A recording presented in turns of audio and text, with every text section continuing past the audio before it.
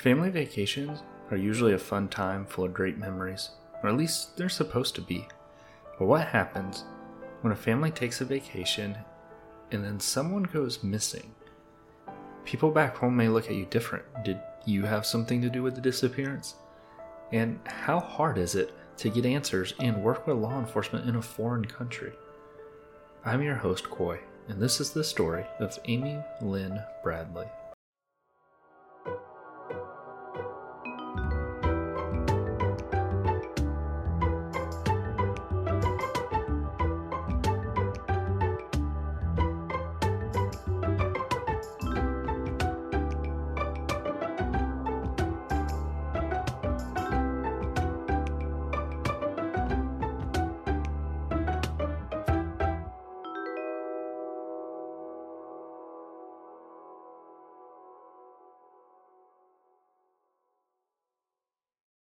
Amy Bradley was born on May 12, 1974, and she grew up in Chesterfield, Virginia. Growing up, she was a stellar athlete. She was on the swim team and played basketball in high school. Amy attended college on a basketball scholarship. Her parents, Rob and Iva, were very supportive and proud of her. They went to every single basketball game, no matter where it was. By 1998, she had just graduated college, moved into her own apartment, and was about to start a new job at a computer business. Amy's parents planned a Caribbean cruise for the family to take. Amy was hesitant to go on the cruise because she didn't really like the idea of being in the open water, but her younger brother Brad, who was in college at the time, talked her into going. On March 21st, 1998, Amy, Rob, Iva, and Brad traveled from Virginia to Puerto Rico, where they boarded the cruise ship Rhapsody of the Seas. The entire family was blown away by just how big this cruise ship actually was, and that it held a little over 2,000 people. Their room was on the 10th floor of the ship facing out into the ocean. After 2 days on their cruise, the family attended a dinner where they all dressed up.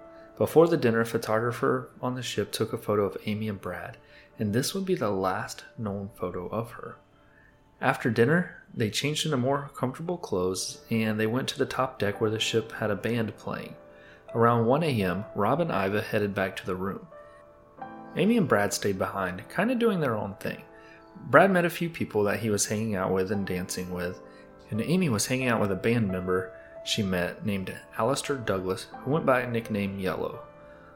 Around 3 in the morning, Brad called it a night and headed back to the room. About 20 minutes later, Amy went back to the room also. Brad was sitting on the balcony, and Amy joined him. They sat and they spoke about their plans for the next day in Curacao. Around 4 in the morning, Brad went to sleep, and Amy was enjoying being out on the deck in the Caribbean breeze, and she wasn't ready to go in just yet. Sometime before sunrise, Rob woke up. He could see the balcony from where he was, and he saw that Amy was still out there. He laid back down, and he woke up again around 6. He wasn't sure what caused him to wake up, but this time he noticed that Amy wasn't on the balcony. He checked her bed, and she wasn't there either. Rob wasn't too concerned, though. He figured that maybe she went up on the deck and she was watching the sunrise or smoking a cigarette. As he walked through the hallways, he didn't see her, and he made his way out to the deck. Didn't see her there either. He made a loop around the ship, and then things began getting a little more concerning. With every empty deck or hallway that Rob turned down, panic began growing more and more in him. He then rushed back to the room to tell Iva and Brad. On the way there, he saw a security guard and told them about Amy being missing. Then once he was back at the room, he woke up Iva and Brad. As a family, they went to the captain of the ship. They asked the captain to make some sort of announcement over the PA and see if Amy was either somewhere that they hadn't searched or if someone had seen something that happened to her. But the captain declines their request. He told them that he didn't want to raise any concerns for other people on the ship. The ship approached its docking site in Curacao, and Iva began begging the captain not to dock and let people off. They felt that if someone had Amy once they got off the ship, she would be gone. But the ship docked, and thousands of people exited the ship. The captain did say that he would have his people search the ship. A few hours later, the captain came back to the family. He said that every room of the ship had been searched by his staff and that Amy was nowhere on the ship. The family was then given an option. They could stay on the ship and continue on to St. Martin, or they could get off. And they decided that getting off was going to be the best way to start searching for Amy. They first went to the American Embassy. After going to the embassy, searches by boat and helicopter were organized in case Amy either jumped or was thrown from the boat. After 4 days of searching the water, there were no signs of Amy anywhere. By this time, her family had additional help with the FBI. They traveled to St. Martin to board the boat again, and the FBI began their investigation.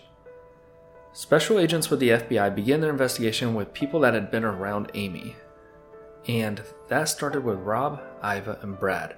Rob seemed to have understood that they had a job to do, and that job was part of going through everyone. He explained to Iva and Brad that the three of them, they were the last people to be around Amy, so they were going to get questioned just like everyone else, but it was part of the process to try and find Amy.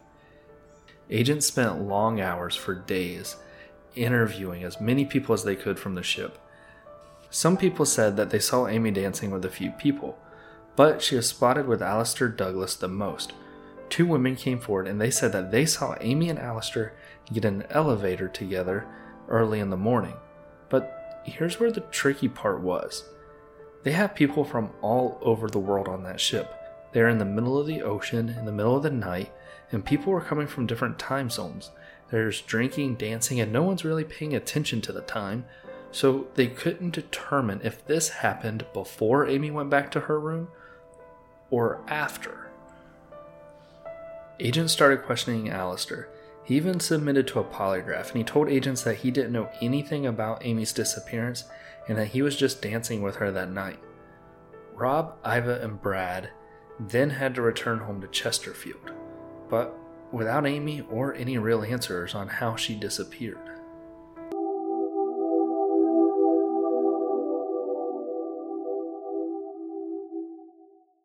What is one thing that most people want more than money?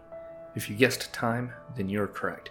Time is something that we can't get back, and we will always wish we had more of. Grocery shopping takes time. But don't worry, that's where Instacart comes in to help. With Instacart, you can spend that extra time catching up on things that you want, like going to the gym, reading a book, or listening to a podcast while you're reading a book at the gym. Instacart also uses its technology to highlight deals to help you save money. The shoppers pick the freshest produce and even keep your eggs safe. Instacart delivers to your door in as fast as 1 hour. If you use the link in the show notes, it helps support this show and lets Instacart know that I sent you, and you will get a free delivery on your first order of over $10. Now, back to the show.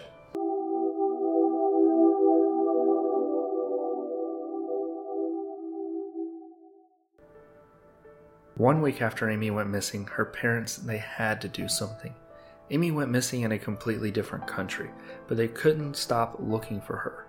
They set up a website, they started calling everyone that they could, sending emails and asking people to just spread the word about Amy's disappearance. Meanwhile, the FBI began digging into Amy's life. One of the theories being explored was that maybe she committed suicide. While people can't hide thoughts or feelings of hurting themselves from everyone else, that was one of the things that they were looking into. From everyone that they interviewed, from friends, college classmates, and family, they felt that it was highly unlikely that Amy was suicidal. Rob and Iva then went on the news. They offered a $260,000 reward for any information leading to Amy. And fast forward to a month after Amy went missing, Brad and Rob went back to the island to look for Amy. They took a lot of flyers and they just started walking around handing them out, talking to as many people as they could on the street. Then things seemed to take a turn with what was really the first big thing that gave Rob and Brad hope. While they were handing out flyers, an older taxi driver approached Rob. He asked if Rob was the dad to the girl that was missing. He then told Rob that she didn't jump off the ship and that she was alive on the island. He said that Amy ran up to his cab and was asking where a phone was at, so he pointed her in the direction of a phone. But that was his only interaction with her. The taxi driver then told them 3 places that they should try and find her. One of the places was an old abandoned resort, but when they went there, it was like a ghost town. There was nobody anywhere. They then went to the other 2 areas and they walked around, but there was no sign of Amy. After another 2 days of searching and asking anyone for information, they traveled back home to Virginia. With the reward money on the line, tips began coming in. The FBI investigated them all, but none of them led anywhere. Until in May of 1999, when Amy's case was featured on America's Most Wanted. David Carmichael was a scuba diver from Canada. He was on the beach in Curacao in August of 1998. He happened to see the episode of America's Most Wanted, and it immediately brought him back to something that he saw on the beach. David said that there was a young woman that resembled Amy, but one thing that really stood out to David was that she had a tattoo on her left shoulder of a Tasmanian devil, which was a tattoo that Amy did have. David said that he was on the beach and he saw her walking with 2 men on either side of her that seemed to be aggressive and escorting her along the beach. Even though the sighting happened almost a year before David saw the America's Most Wanted episode, the FBI sent agents down to the island to do surveillance along the beach, hoping that maybe if she was being held captive, then that might be the route that they took her, or that she was off and on. But the agents didn't get anywhere with this lead. In 1999, Rob and Iva were contacted by a private investigator named Frank Jones. He said that he used to be in the military, but now he has a team of investigators and specializes in missing person cases. Frank went to the island to begin doing work, and he reported back that he came across people that have seen someone matching Amy's description, and he felt positive that it was her. He said that they narrowed down an area along the beach, and he was going to bring his entire team down there to set up surveillance. But he needed payment to be able to pay his guys, the travel costs, and the cost of setting up down there. This was 17 months after Amy went missing. Rob and Iva were desperate for any help and following up on any clues that would lead them to their daughter, so they wired Frank $24,000 that he asked for. Once his team was down there with him, Frank reported that they had gathered further information that she is being held by drug dealers. Frank said that he was going to need more money for the rescue operation and asked for $100,000. Rob was hesitant. He wanted his daughter back, but he also didn't want to get scammed. So he told Frank that he would need some sort of proof that Amy was alive. Frank then sent them a picture that was from their surveillance. It was a picture of a young woman similar to Amy's build. She was walking on the beach, facing away from the camera, and she had a hat on. And there was a guy that was walking with her, similar to how David described seeing her on the beach. But even though they couldn't see her face, what stood out most of all in that picture was the tattoo on her shoulder. And now Rob and Iva were convinced that he had his eyes on their daughter, and they sent him the money. Frank then told Rob and Iva to fly to Miami, get a hotel, and a plane ready to take her back home to Virginia. He was getting ready to go ahead with the rescue mission. Iva had packed a bag of clothes for her. She had a medical doctor on standby and even a psychiatrist for Amy. They wanted to provide as much help as they possibly could for anything that she may have gone through. Rob and Iva waited by phone in the hotel room for about a week, expecting any minute for the call that Amy was safe. The phone finally rings and Jack's on the other end, but it's not the news that they were expecting. He said that his crew tried to save her, but his crew got into a gunfight with the captors and some of his guys were injured, so now they were having to abort the mission. Rob and Iva were devastated and felt defeated.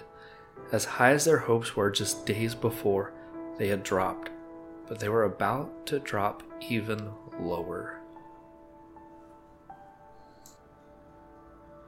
Before Rob and Iva left Miami to go back home, they received a call from a guy named Tim. Tim said that he was part of Jack's team, but things weren't as they seemed. They did go down to the island looking for information on Amy, but they had just asked around a little bit. They never found any information on her. He said that he overheard Frank calling them about the gunfight and botched rescue operation, but none of that was true.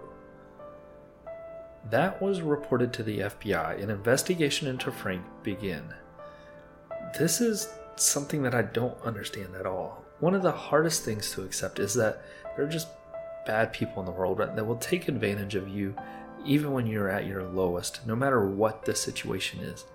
Everything along the way is bad in this case. Taking their money, doctoring up a photo, showing the tattoos. But to have them travel from Virginia to Miami and have them sitting in a hotel room for a week thinking that they were about to get their daughter back, that's 1,000 times worse than if they would have just disappeared with the money. For a week, they had made plans, had doctors ready to help her, and they were on the edge of their seats. That's a defeat that's hard to come back from. The FBI did arrest Frank Jones, and he was sentenced to 5 years in prison for the fraud in order to pay the family back. The money wasn't even the biggest deal. He took away time and hope from them. As time began to pass, no leads were coming in now, until 2002 when a former Navy officer came forward. In 1998, the year that Amy went missing, the officer was in a Curacao brothel.